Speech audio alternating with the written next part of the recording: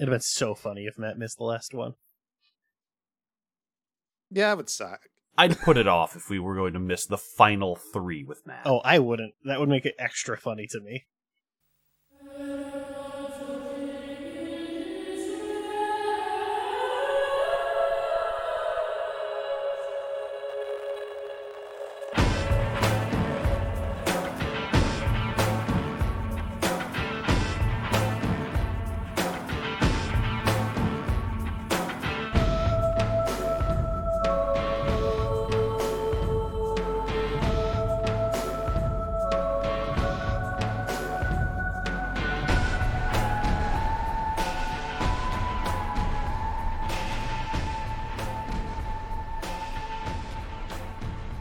You are listening to Boku no Stop, an anime podcast that's going to attack you, but that's good. This is how healing works. I'm your host, Sybil Arnett, and with me is... Chris. And Matt. And today we're talking about Monster, episodes 59 through 62. Content warnings for today's batch include a lot of drugs, suicide, suicide with cop, and really just the most absolutely unhealthy sex scenes. A lot this time. Yeah. I mean, also, like, I guess generalized, like, trauma during therapy, too. A lot of stuff with Nina. That's how therapy should I don't know be. that you could call 90% of what she does this week therapy. Yes. It's mostly hypnosis. That leaves us at episode 59, The Man Who Saw the Devil, where we resume at a diner with the cook behind the counter giving Martin crap. How am I supposed to remember your order?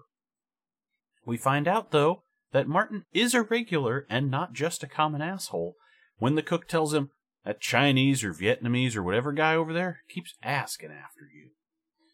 And Martin looks down the bar and goes, nah, he's neither. To me, he looks Japanese. Love to name all of them but the correct one. This cook is canceled for not recognizing Taiwan. I love that he like lays out what his order is, even though it doesn't matter to the plot at all. But was it like a hamburger with extra cheese, a big slice of tomato, and if you put pickles on it, I'll kill And you? a lot of ketchup. Yes. Like he's fucking 8. Oh, a lot of ketchup. That's right. Yeah.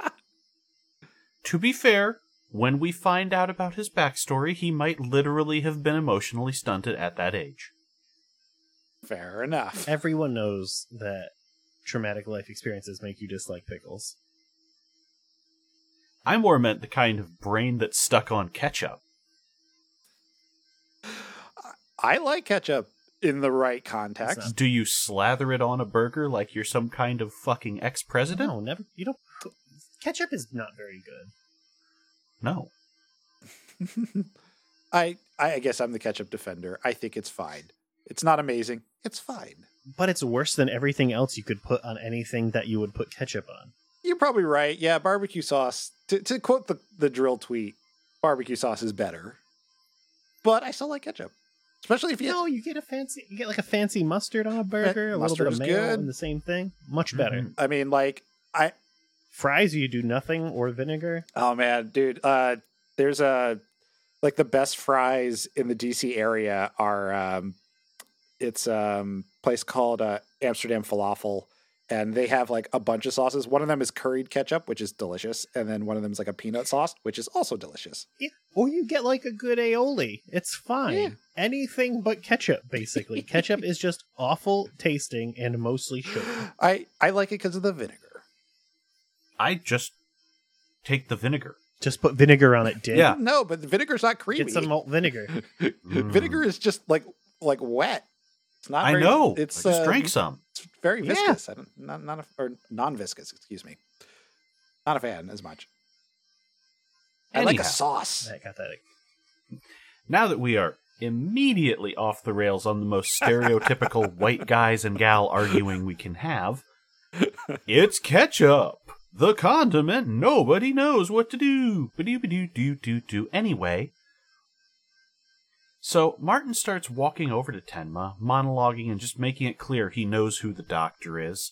Oh yeah, genius brain surgeon, all kinds of... And he just kicks Tenma off his bar stool and begins administering a less severe version of the train guy beating from last episode. R.I.P. to train guy, man.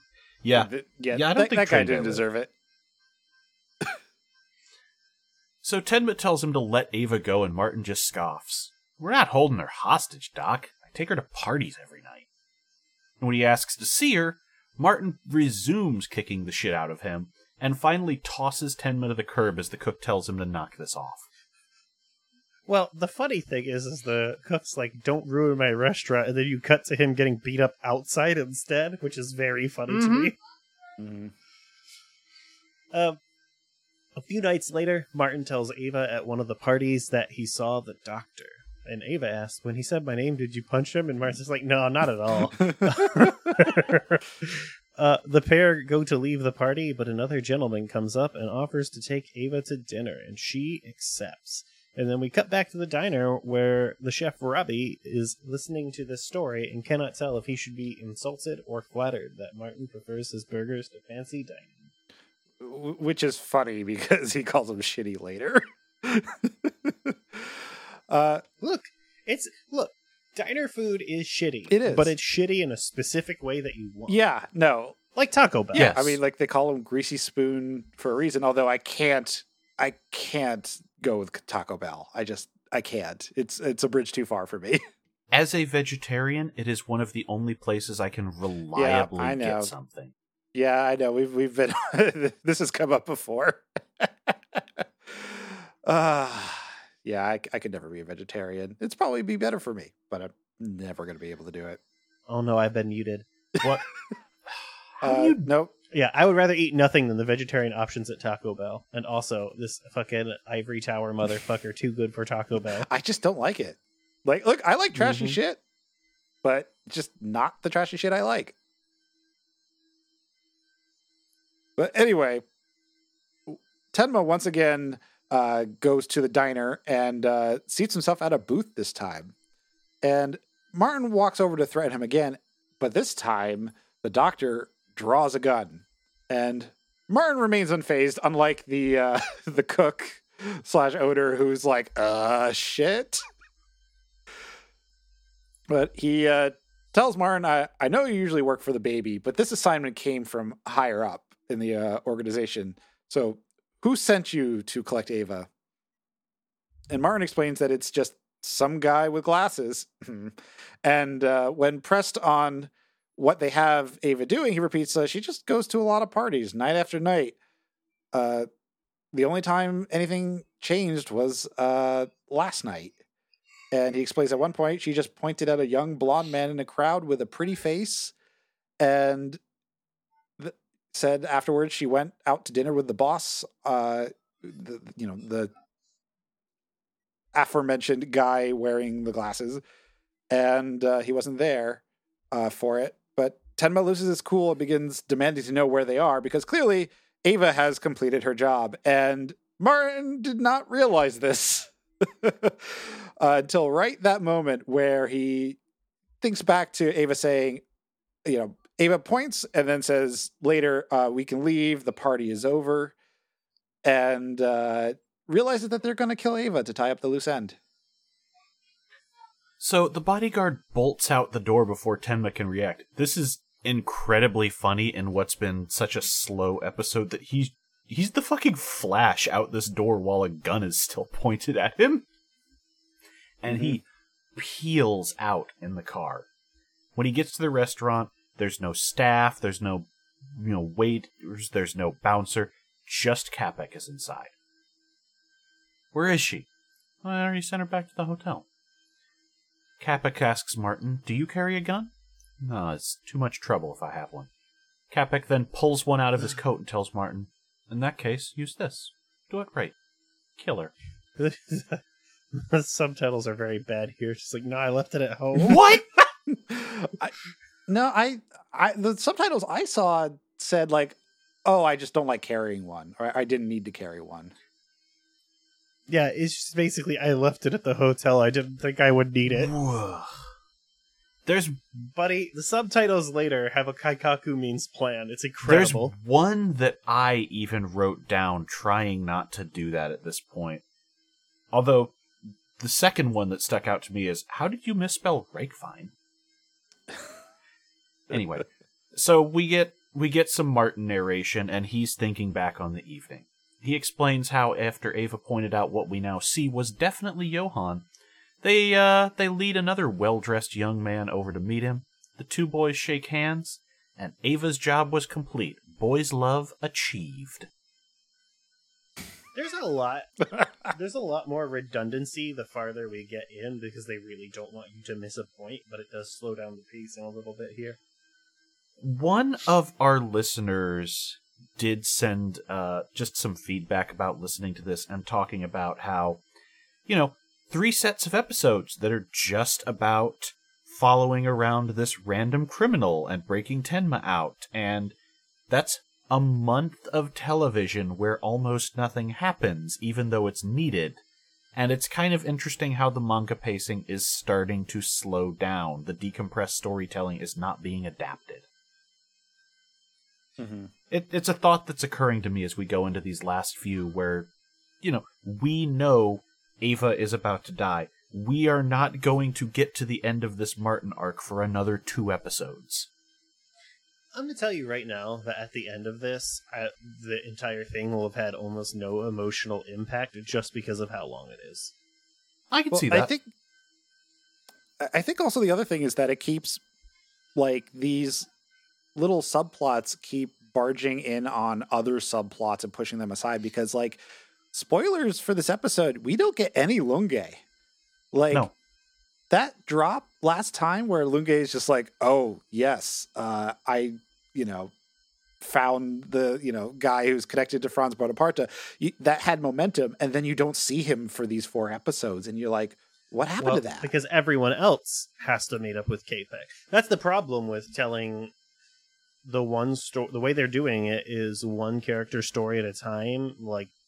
Basically, everyone will converge at K-Pek, but we gotta watch everyone figure it out. Yeah, I mean, at this point, you basically have, 3 characters end up deciding to do the same thing, right? Mm-hmm. Yeah, it seems, it's a little bizarre structurally. I cannot imagine watching this as a weekly show where it takes even longer than our podcast does. For what it's worth, by the end, Sci-Fi burned this off 5 nights a week. That would be the ideal way to watch this, honestly. Yeah, be able to sit with it for a second, but not too long. Especially now that we're getting to the parts where we have a lot more recaps and recovering the same ground as openings and endings, which we didn't really have at the very beginning. And now Martin is standing outside of Ava's hotel room with a gun in his hand, looking real sad about it. As he enters, Ava sees him and simply says, "I knew it would be you in the end." And at this point, she's just totally emotionally unraveled. She just begins rambling about half trying to own Martin and half feeling sad for herself. But finally he interrupts her and simply says, "Let's run away together." And she just laughs at him, which made me feel extremely bad. Mm-hmm. Martin just simply says, "I can't kill people anymore." And then Ava says, "You can't kill people, but can you kill devils? Because I am one. That suit, that tie, that's what Kenzo used to wear. I was just trying to turn you into Kenzo. Now do it. Kill me quickly." And she just got up and is stumbling towards him and just collapses against him. And the last thing she slurs out is, before passing out, is, "Or they'll kill you too." And then we cut to them driving, Ava unconscious in the car, and Martin asking himself, "Can I kill devils, huh?" Mm-hmm. And then we get a flashback to young Martin. He's hauling his shit-faced mother down the street on his back, who is completely unconcerned if she passes out in the road. And he doesn't just drag her once. He's dragging her. He puts her down because she's too heavy, and then picks her up again. It's real hard dragging this woman back home. R.I.P. to the fucking side of her face when he pulls her down, her arms down the sidewalk. Holy shit. Yeah. I mean, you have to be, pretty far gone to not feel that in the moment. Ugh. But he wakes up in a motel room, back to the door, with Ava sleeping in the soul bed. As she continues to slumber, he removes the suit and tie, changing back into his familiar rumpled attire before leaving, but then he goes back and picks up the tie. Back at the diner, Robbie, who is the cook, says that, "Oh, you look pretty grim," and Martin quips back that he always looks grim, which is true. Tenma left a note at the diner because he asked, "Oh, did the doctor come back to try to contact me?" And he said, "Yes, but he didn't stay. He left a note, and that has his hotel room, the name of the hotel and the room on it." And when Robbie asks him if he wants to get the usual, this time Martin declines. And he says, "If I get full on your shitty burgers, I won't have the spirit to go." And Robbie says, "Go where?" Martin holds up one of the invitations that, we didn't mention this, when Ava's like really, really drunk. She's like, "Oh, there's all these other parties. Here's these other invitations that have come in. You can go with it. You know, you don't need me." So he's holding up one of those invitations and says he's going to a party. We see him put on the tie and tidy himself up in the bathroom. And he says, "All it takes for me to get in a joint like this is a single necktie." Yeah, I know. I played Hitler. It's kind of hard to convey in these notes, but they use Martin's inner monologue, the sort of noir detective character, as a very interesting way to bridge some of these scenes. Mm-hmm. And you don't get that with a lot of... Can you imagine a Lunge inner narrative that's not just him going super introspective? This guy is just like, society. Lunge would be like, "It seems that if I were to wear this, I could be the bodyguard. How will I be the body?" It's just such a distinct one versus the few characters we see who actually get internal. Yeah. And the thing... He has like a very unique perspective. Like, Yeah. and by unique, I mean he has a normal person's perspective, which is very unique in the context of the show. Yeah. But it's also, he's a character who has a very good poker face. And, like, I just really like the design of, like, the way he's drawn in a lot of these. Like, you can just tell a lot just by looking at him. And it helps that it has the monologue behind it to, like, sort of flesh that out more. But, like, it's a character that sells a lot by doing very little. And part of that is what they've already called out with Ava, which is he in the fancier suit and tie? Is he sitting there sort of slumped down like a goon, or is he shoulders back, stiff, upper lip? There's a lot in how they make him carry himself, as opposed to characters like Lunge, always professional, always suave, or Tenma, just completely beaten down, stubbled over, getting skinny. Fucking shrimping it all the time. So, at the ballroom, Martin spots our unnamed devil, the new guy, sees him socializing with everyone and anyone. This was the incredibly shitty line from the fan sub. "He's shaking so many hands, his hands should be swollen." What the fuck? The man What leaves. is the line of the manga? I did not see that line in the manga. Okay, so it might just be completely new. Yeah, I think that's just a weird translation, because I know the voice acting when I had this on in the background was just something like, look at him, just talking to everyone and anyone. I don't know where his hand should be swollen came from. The man leaves. Martin follows him back to his own hotel. He's keeping distance. He's trying to be subtle, but that means he can only track him as far as the floor he took the elevator to. So he gets there and it's like, all right, how do I figure out the room? Oh, it's this one with the door open and a guy inviting me in because he knew I was coming. This guy is so scary. Oh, yeah. Yeah. Very effective. Mm-hmm. We do not hear the first part of this man's manic lecture. It goes to Martin's monologue while he's doing it. It's just some crap about the end of the world. Perfect way to summarize the plot. I do love it. This is the perfect introduction for this character because there's still mystery, but we get interplay. We don't even know this guy's name yet. Mm-hmm. So then he reveals he knows who Martin is quite well. Details about his murder trial and his dead ex well. See, this young man has sussed out, or at least suspected, that Martin did not kill his ex-lover. At the trial, you said she was repeating 2 words before you did it. I'm sorry, I'm sorry, I'm sorry. But that wasn't it, was it? The coroner found gunpowder on her hands. But then you just kept sticking to your story, and so they went, all right, lock him up. She didn't apologize. She asked you to kill her, and you didn't. And we see the vision. Martin hears her. She just says, no, do it. Kill me. End me. Shoot me. And he walks out. The most omega yikes scene of all time. Oh, yeah. Reminder, he walked in on his girl with her ex. What we didn't know before now is that he was basically her fucking Andy Dick, and that he was a user. She had gotten clean with Martin, and him showing up, him being in their bedroom meant she's back on the ship. There's a lot to unpack about these two in a room, and Martin just goes, I'm out. Until the gunshot. And he rushes in to find a scene we will not describe in detail, and a very strung out man going, I didn't do it, the gun's in her hand. Martin did not kill his lover, but he very much killed Andy Dick.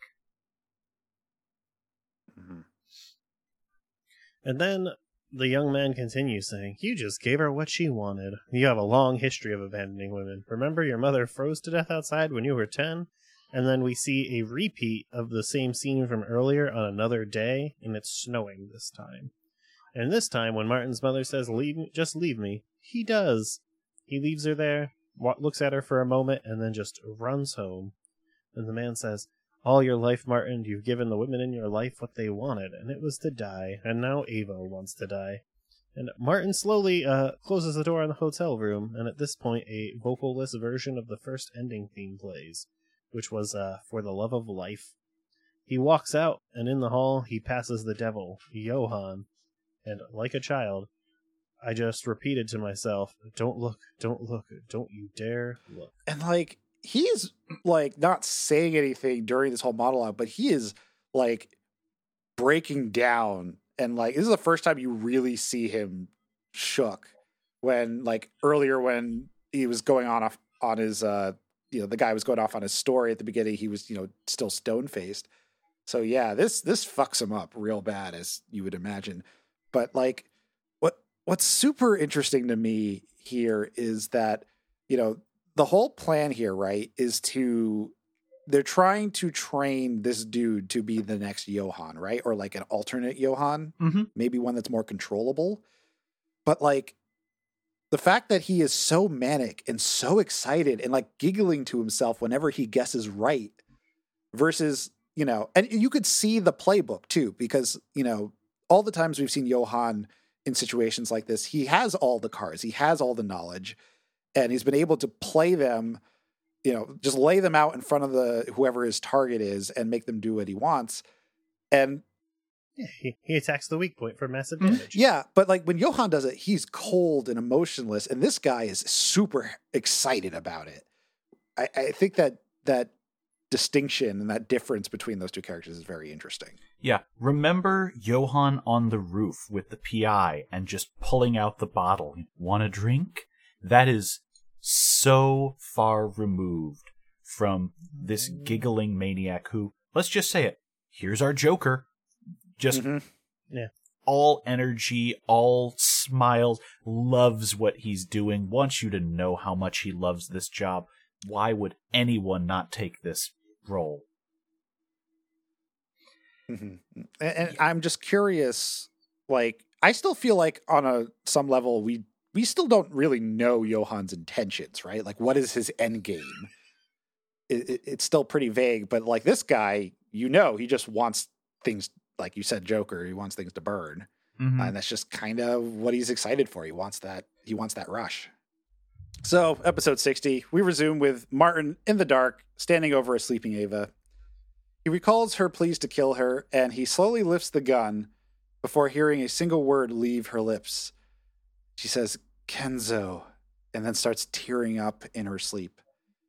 And Martin stays his hand, telling himself, I won't do the devil's bidding. nobody really wants to die. We jump ahead. 3 men enter the hotel room, which the bed is empty and Martin is simply a silhouette at the back window in the dark. Where is she? I already finished her off. Pathetic, Martin. You're about to lose your life over a woman. And then we see where we came in a few episodes ago, Martin in a gunfight, leaping out the window. And we have a short dissolve to 5 minutes ago. Martin is looking out that same window from their second floor room, and he sees their car pull up, tells Ava they can't leave together. I can handle them alone, but if we both go, we'll be made. Speaking of maid, Martin has stolen a maid's uniform and says Ava can put it on and get down the back stairs out the exit. And he makes sure she has the note with Tenma's hotel room. The last thing she tells him is, I'll be waiting at the Frankfurt Central train station. Let's run away together. And the voice actors do like a really good job selling this moment where both of them know that this is it and neither will ever see the other again. But neither can be honest about how that's a lie or let their guard down to show the other they care. And instead Martin just says, damn it, Ava, stick to the plan. You'll be safer with Tenma, and that's an order. She just simply says, who do you think you are to order me around? And she pauses and says, it was a joke. Her response is to ask him not to get killed on her behalf, and he just gives a tough guy, I don't plan to get killed for anyone. She pauses in the doorframe. Both of them look very sad, and she can only say goodbye. Mm-hmm. And that's fucking sick as fuck gun. Oh, yeah. Because it turns out Martin is very good at shooting motherfuckers. Oh, and then he smokes a cigarette. Martin is very cool. Yeah. He gets, a bunch of men go after him. He kills 4 of them in a row with headshots. And, after killing 4 of them, he's taking a smoke and telling himself, I can't believe I survived that. Except, unfortunately, there was a 5th guy. And this guy is he's probably like a new recruit because he's very sweaty, like basically shitting his pants trying to point this gun at this guy. And Martin goes to shoot him, like, as calm, smooth movements. And then he realizes that he's out of bullets and tells himself that I guess my luck ran out. And the wiener guy just fires one shot, hits Martin in the gut, and knocks him down. And then the guy just flees with a scream. And Martin on his back in the rain simply curses the guy out, saying, aim for the head, asshole. And he grays out. So we cut forward in time. With the context we now have, we realize that the cook at the diner was Martin's driver. And they have arrived at Tenma's hotel. Martin looks even more like shit in the back of this car, but the doctor has come to collect him. I hate when I get shot and get a black eye. I hadn't even put that together, but you're right. Huh. In the hotel room, Tenma has done what he can with, basically just a bedsheet.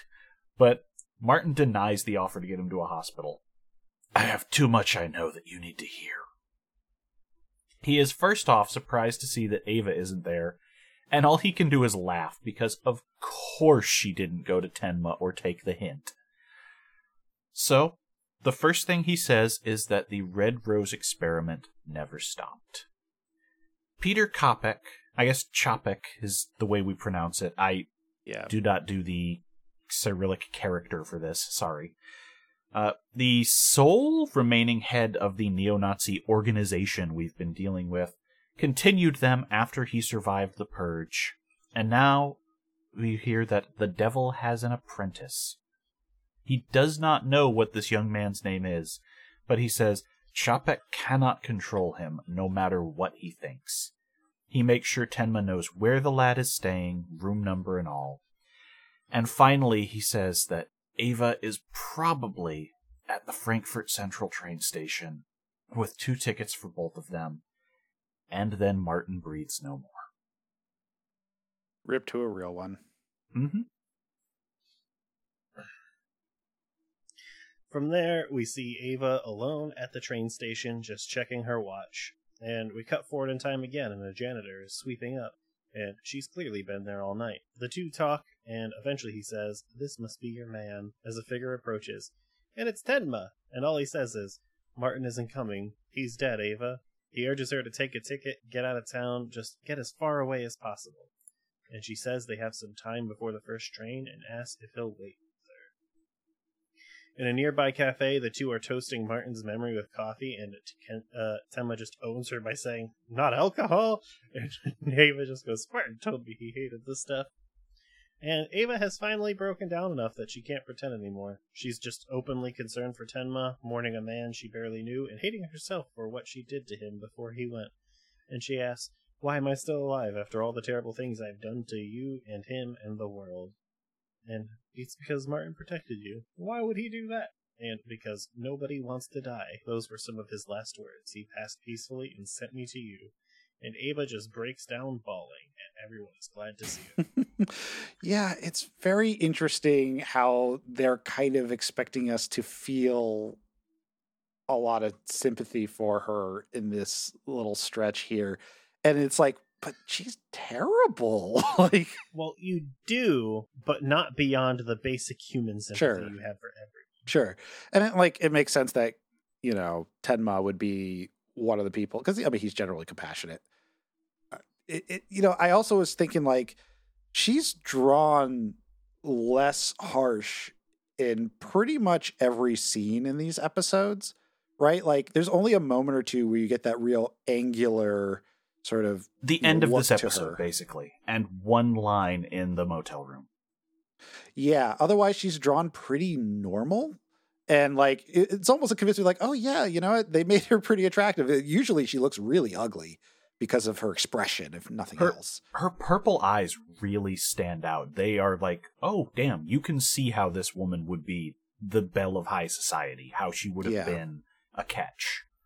Yeah. I just thought it was interesting how, like, the different way they draw her here, like, makes, to go with the story bits, just kind of make it like trying to get me to like her more. And it's like, well, I can't really go with you there, but I see what you're doing. Well, okay, you first. You kind of can, right? She had like this very long arc of her being slowly humanized by her relationship with Martin.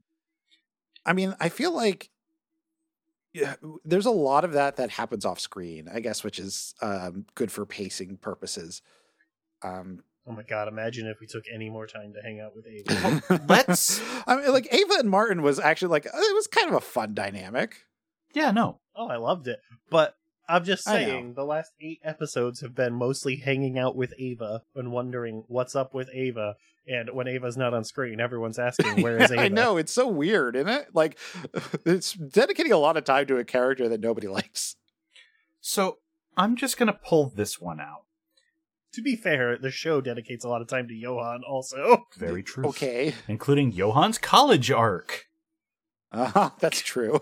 Yeah. I can't believe fucking Lottie comes back. I'm like, who the fuck is, what is her name? My god. Like, we'll talk about it when it happens, but yeah, that was something. So let's just do a reminder of Ava's journey. And reminder, it has been years in story now. We're going to find out that it feels like years in my life. It's going to be over a year since the Turkish district incident with the neo-Nazis, which was one of our first big action scenes as things were on the run. Which I forgot about until it came back. Mm-hmm. Yeah, we're starting to close this. We're starting to bring everything together. I mean, the baby has been around, so that was kind of the reminder. Yeah, I've been podcasting with him every week. Fuck off. I am 5'8", thank you very much. Oh my god, you're barely any taller than I am. Anyhow, Ava has had a series of false starts. She's been trying to pick her shit up. She has the gardener, and she comes so close to having an actual relationship there. You see her trying, and she gets rebuffed by him getting back together with his wife, and in a rage, she goes back to the bottle and burns down her fucking house.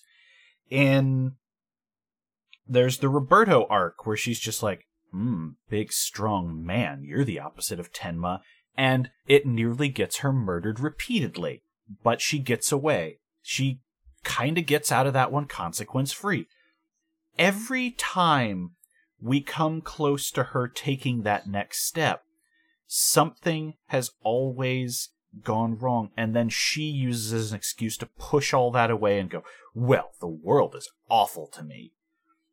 This is the first time consequences have landed. Her teenage drama bullshit has a body count now, and this is her rock bottom. Mm-hmm. I actually really love the decision to hold on them just chatting through the night at this cafe, because there is no way out for her. There is nothing she can do. She is staying off of the sauce. She has someone who will be support for her, and she's just picking herself back up. But by the end of this episode, we're also going to see that. But well, yeah, let's go. She still has that stubborn, self-destructive streak, and this time she's going to go all or nothing. Like, I definitely, that was a this motherfucker moment to me. I'm just like, fine, just let her leave. She learned her lesson. It's over. And then she just turns and I'm like, oh no. Yup. It's not over.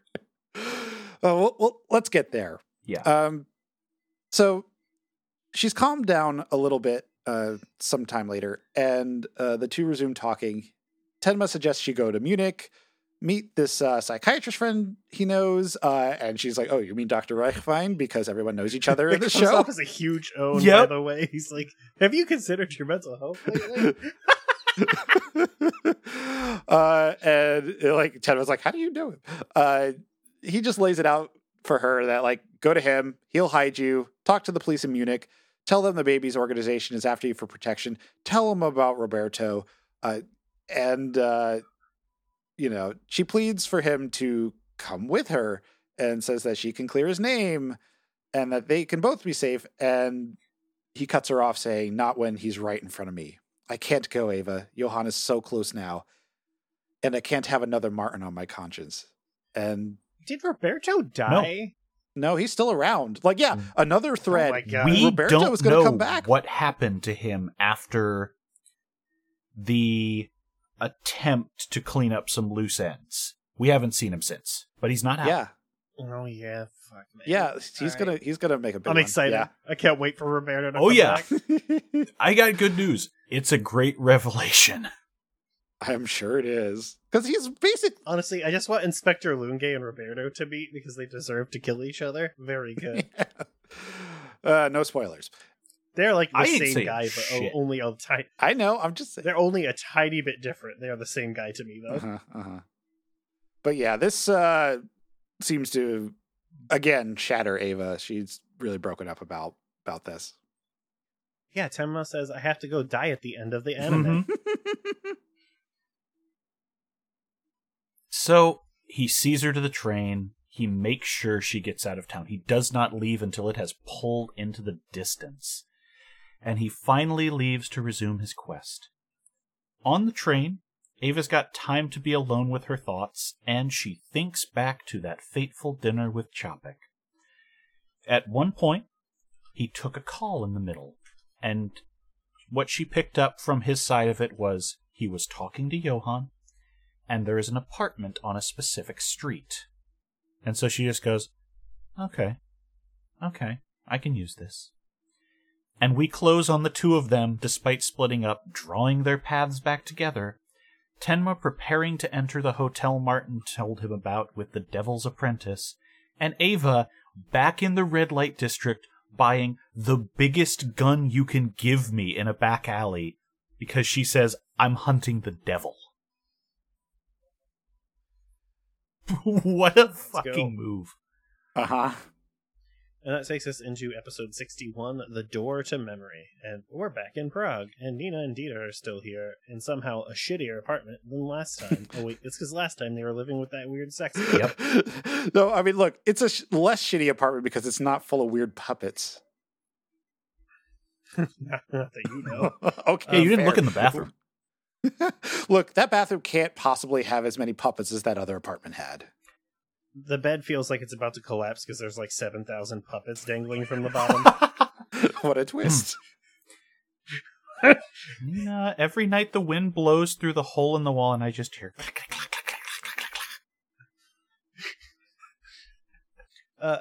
Nina can't even like bother to humor Dieter anymore. She's just like, you have to go back to Ragvine. This is extremely unhealthy for you. But she can't make him, and if she doesn't drag him to the station herself, and she won't because she's busy, all she does before work every day is go back to the apartment she shared with her family at the Three Frogs and remember nothing at all, but try pretty hard.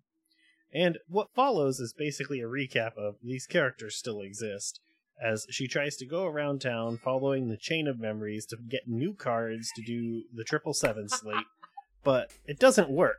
And eventually, she finally might be at the cusp of a breakthrough and is screaming in terror, definitely having a breakdown, and Dieter just interrupts her and says, maybe we should go back to Munich and Dr. Ragvine now, huh? That sounds good. Only have positive memories, please. And I'm so mad when this happens. I'm like, fucking tell us already.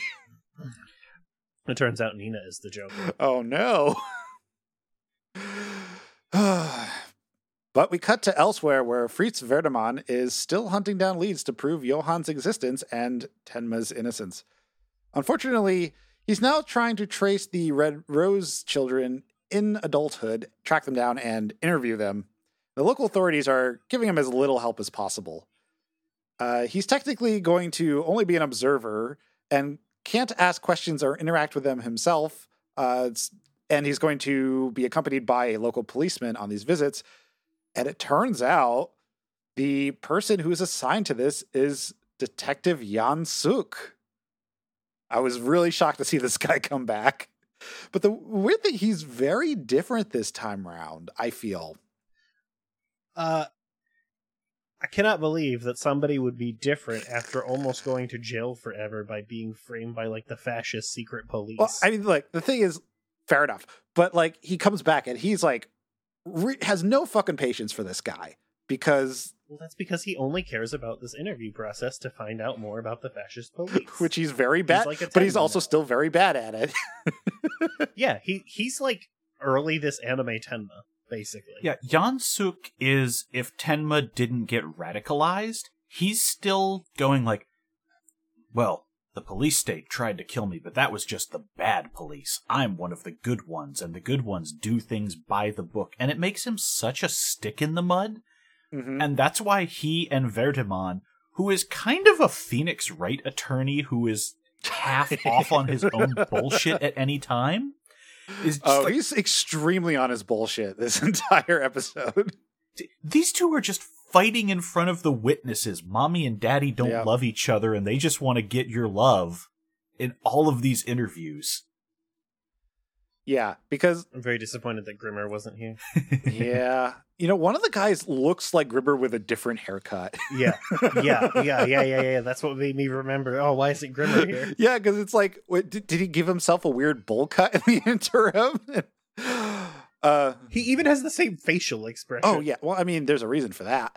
But Verdeman keeps trying to steer these interviews towards something that'll help him with his little quest, try to figure out more information about his father.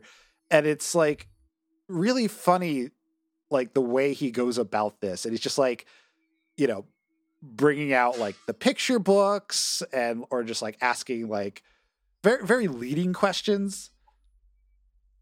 But this comes to a head where one of the guys, and these are all guys that I guess they're in their late 30s, mid 30s, mention remembering some guy who came to one of the meetings who worked for a radio station and loved Somewhere Over the Rainbow. And then Verdeman just completely loses his cool on this guy trying to get information. And Suk just drags him out of the room and says, what's your deal?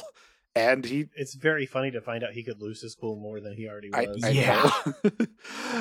But, he tells Suk his deal and basically says, we are trying to do the same thing. Yeah, I don't like this episode because it is basically just another clip show reminding you of who some of the players are going into the final arc. Mm-hmm, mm-hmm. And this is just these two spelling out, "This is my deal, Yansuk. Oh yeah, well this is my deal, Fritz Verdemon. How about we continue to go back in there and do nothing of relevance to the plot this week?" Also, their investigation is these interviews basically operate on game show rules where you have 5 minutes each for 30 guys. Who the fuck does that? That's not how the police work. I mean, that's the point. They're trying to not, like, they're not being very cooperative. It's very ridiculous, and it's just an excuse to have them flip through quickly so Sook and Verdemon can tell each other their story. Yeah, the one thing that I do like about this, and yes, it's underlining something we already know, but like just how all of these guys just do not know how to respond emotionally to things, and they tip it off in some subtle ways and then some very unsubtle ways. Like the guy is like, "I had 2 sons and then they committed suicide, but they seemed so happy." So for what it's worth, the Parade of Men is basically just a bunch of different Grimmers. None of them are in the Johan mold of broken. They're just like, I don't feel anything. What is nostalgia? You know, when my family killed themselves, I still didn't really know how to process that. Very similar. Yeah. Which, again, stuff we already know, but like it's effective seeing that it's consistently caused problems across multiple people who were involved. So, back in Munich, Nina and Dieter have arrived at Reichwein's house. Lottie and Carl come by, and they all sit down to a nice meal together, ruined by reading Tenma's letter out loud. He mentions that he's sending Ava in their direction. He hopes they're all safe and well. He does mention, oh yeah, Nina and Dieter are probably back, right? That's gotta have happened by now. And also, there is only one way this can end, and it is within my grasp. Lottie sums it up perfectly with, you know, I'm glad to hear he's okay, but I'm really not a fan of that last sentence. I cannot believe fucking Lottie is here. Why? Because Carl is, and they're dating. But here's the thing, they weren't dating. Why is Carl here? Yeah, well, why is Carl here? Because he has the power of rich guy. Yeah, well, I mean... No, bring the actual rich guy. I could only stomach Carl being here if the other guy is here. Yeah, I don't... Like, Carl's character attribute is son of rich guy. Just bring back the rich guy. You know what? I forgot whether or not rich guy was dead. No, rich guy's fine. He was not dead the last time we saw him. I don't know if we're going to see him again in this story. Yeah, he seemed like on death's door, at least in the mannerisms that he was like...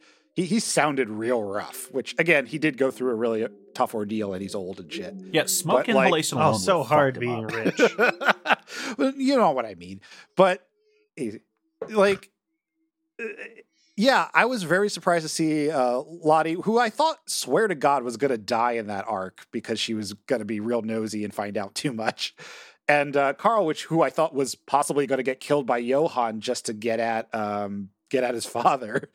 And I know that they were not getting along together because Carl just set her up with some creep just to get her away from him, kind of. Yeah. And like completely was unaware of her feelings for him. And I'm surprised. I mean, it's been a long time since then, so maybe they worked it out. But it's very weird that they showed up together after all the last stuff we saw of them together. So...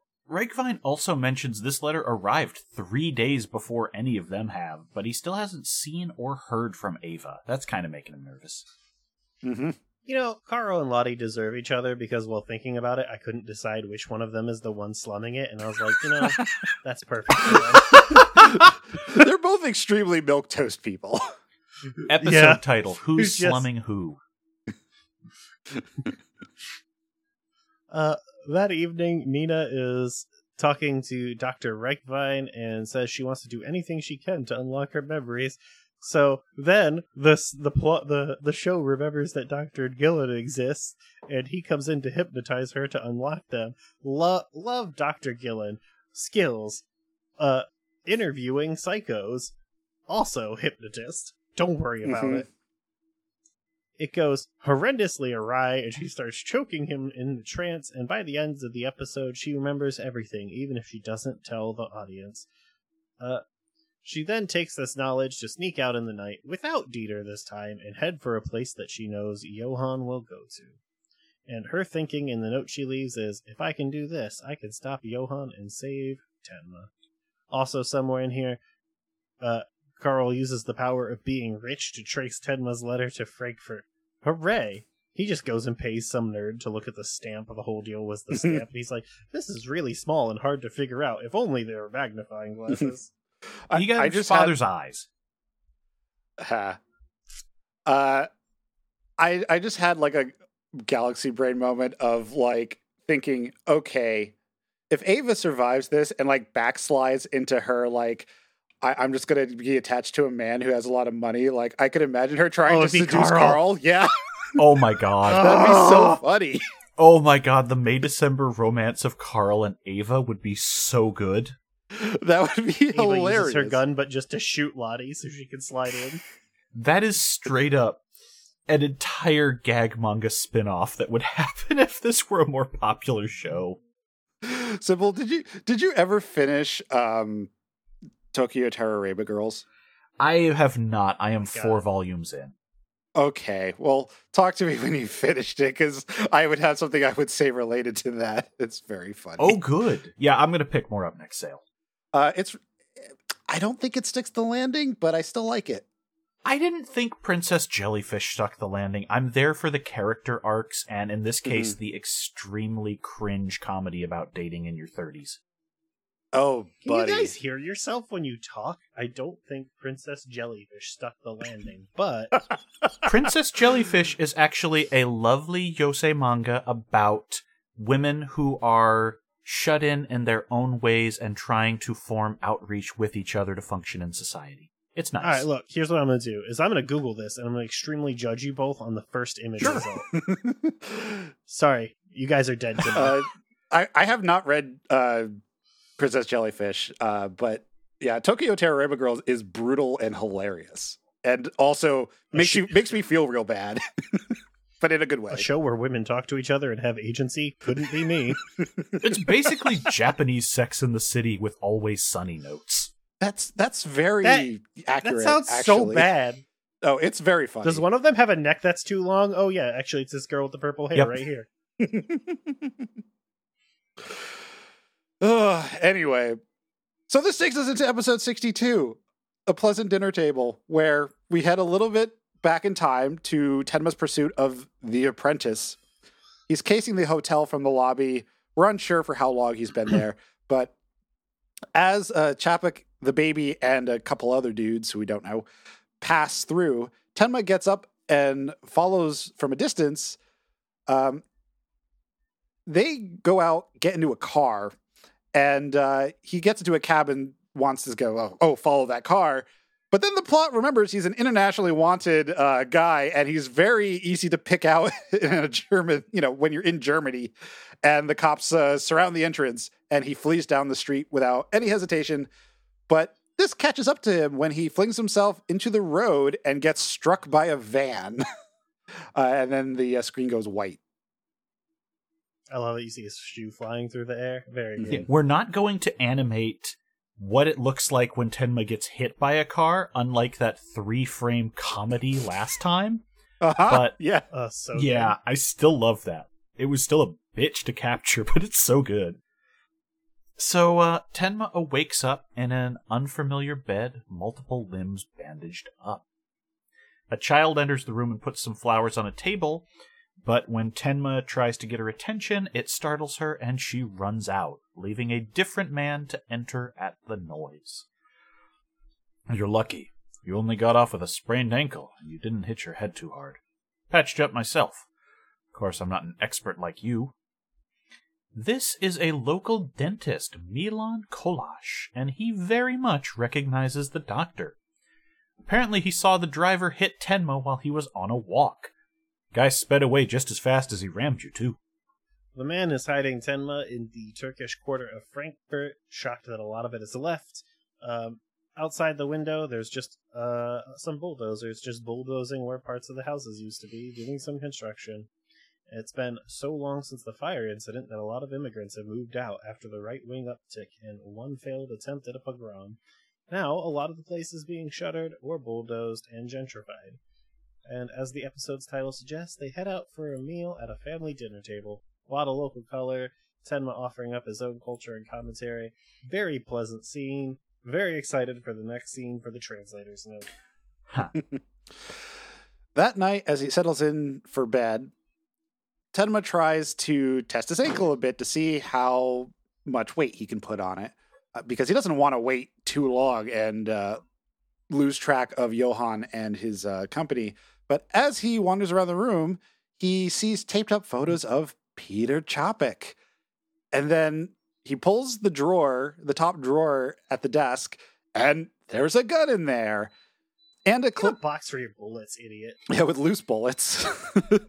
And a clipboard of notes tracking Chapek's movements. And at this point, Milan comes in and says, so when the police showed up at the hotel, they weren't looking for you. They were actually looking for me because Peter Chapek is going to die by my hand.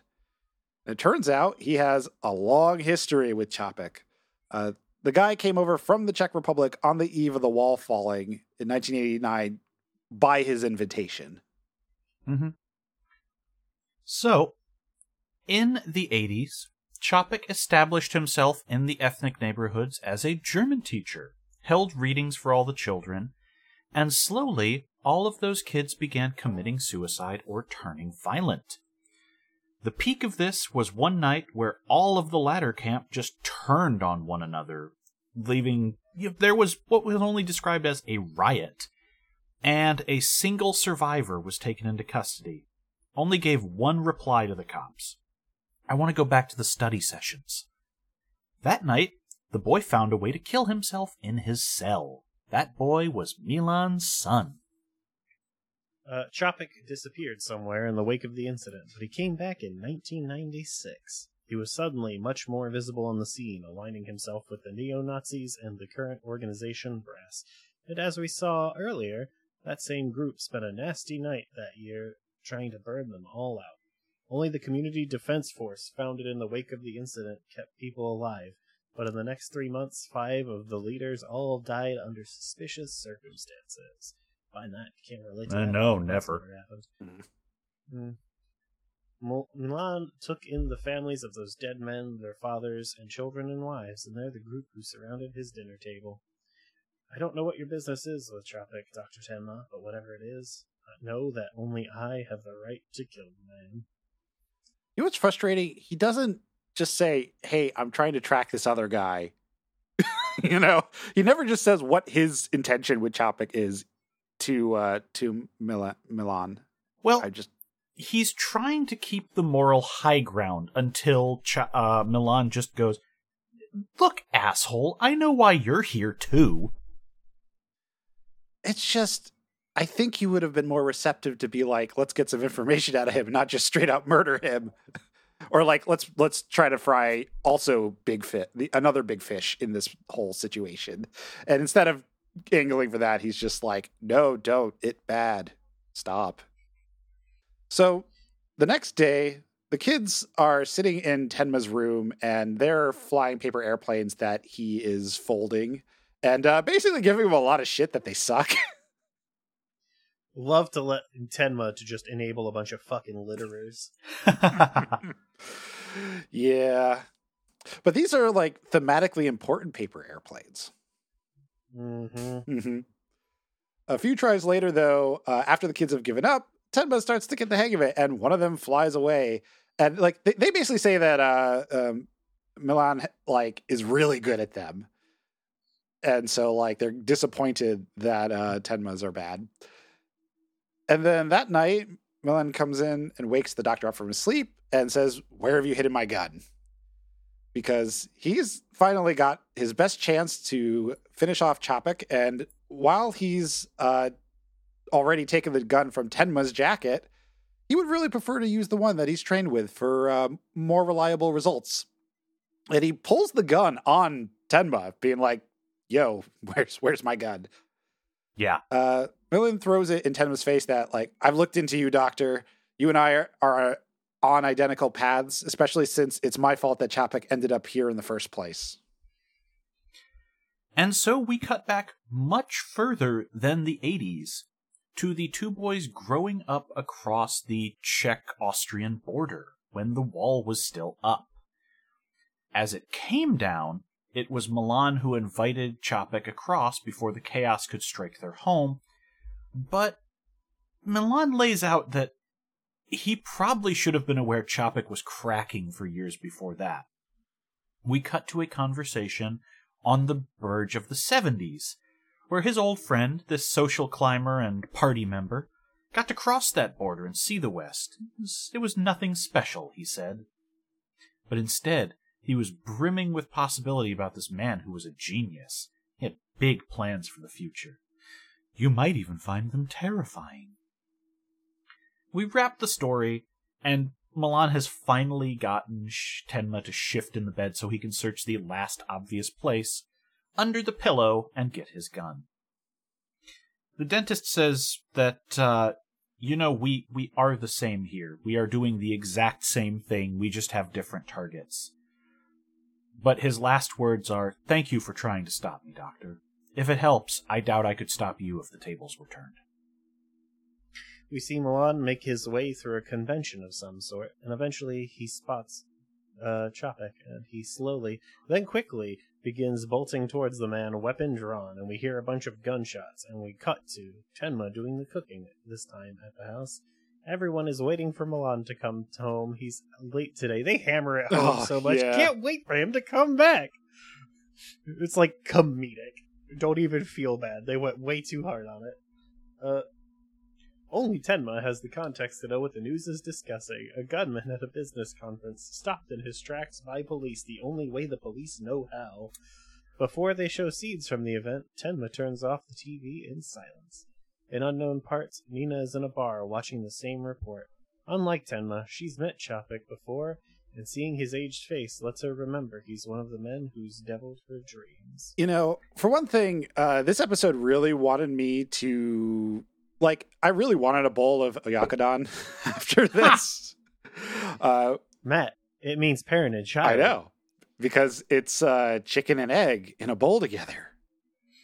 Oh, how funny is that? Those wacky Japanese. I think it's pretty funny, actually. Given, my people's history with boiling the, was it calf in the mother's milk thing? The idea of, just calling it out directly is very funny to me. Just doing food irony. That's one thing. The other thing is that this dude really could have done so much better. He pulls out the gun so far away. He could have gotten much closer before drawing, which is why he fails so hard. I don't know. What do you guys feel about this whole arc with this character? I felt like it was kind of unnecessary. I like the scene with the dinner and all that, but just to have this guy run off and get necessary killed, it sucks. Because they want Tenma to meet this guy. And also, if you're going to have Tenma meet a guy, you got to fill a whole volume and or episode of a show. Yeah, it does feel like it's taking up space. Let me double check, but from memory, this is the last Gaiden arc where we're in a side story. I think the one thing would be nice is if Tenma ends up hanging out with his basically this becomes his new family. That'd be nice. Maybe add Nina to it. No, it looks like we have one more, but we'll get it out of the way next time. Yeah, I did like the one bit where the two kids when they're hanging out, throwing the paper airplanes. They say, "Oh yeah, we're gonna go. Everyone's gonna together visit everyone else's home country, and it'll be great." And then later on, the kid's like, "Yeah, I know that's not gonna happen." There's something about that moment, sort of realizing that, yes, that's a nice fantasy dream, and everyone wants to believe it, but reality just isn't like that. But even the kids know this. I think that was a nice touch. So yeah, any other thoughts about this block? Nope, it's pretty good. I'm not gonna lie. I'm ready for the show to be over. Same. Yeah, I feel like we spent a lot of time away from Johan, who is like the linchpin of all this. And I'm still not even like, I am still annoyed that, during this section, like twice, we basically are given we're about to tell you what Mina's memories are, and we're about to get the whole picture, and then it just doesn't tell us. And I know they're saving that for the end, but still, it's like very frustrating. It's because there are a lot of hats stacked on top of hats, and they got to resolve them. But it started off confusing that she is remembering things from Johan's perspective, coming back from Red Rose, right? Like getting in the car and driving over there. Or maybe she went once and never came back. But like that whole thing of walking in on the room and she was there greeting herself, like that still hasn't been resolved. And well, I don't know, it's weird. The thing is that they cannot wait for it to be that she is also a Johan, basically. Yeah, that's probably what they're going for. Also, there's a couple bits here where they use CG, particularly with the door to the to that apartment, and it's really jarring the first time you see it because it's like, it's very clear, and then it comes up again when she remembers Chapek opening the door for her, and the sort of uncanniness of that there worked much better for me. We have never talked about it, but that CG tram in the intro is maybe one of the worst looking things I have ever seen. I don't even remember. It's been over a year since I watched the intro. I always scrub through it a little bit because it doesn't have a chapter break in VLC, and I always catch it, and I'm like, this looks so bad. Mm-hmm. For what it's worth, you will get your share of Johan when we come back in 2 weeks with episodes 63 through 67 and ask what happens if you give a baby depression. The Red Rose Mansion, a fun place for everyone. Oof. There's a character named The Baby, and there are also a lot of literal babies who had depression. No idea what this could be about. I know, that's why I rate these so ambiguously, because it's fun for me. Please, it's about Johan and Nina. Fuck off.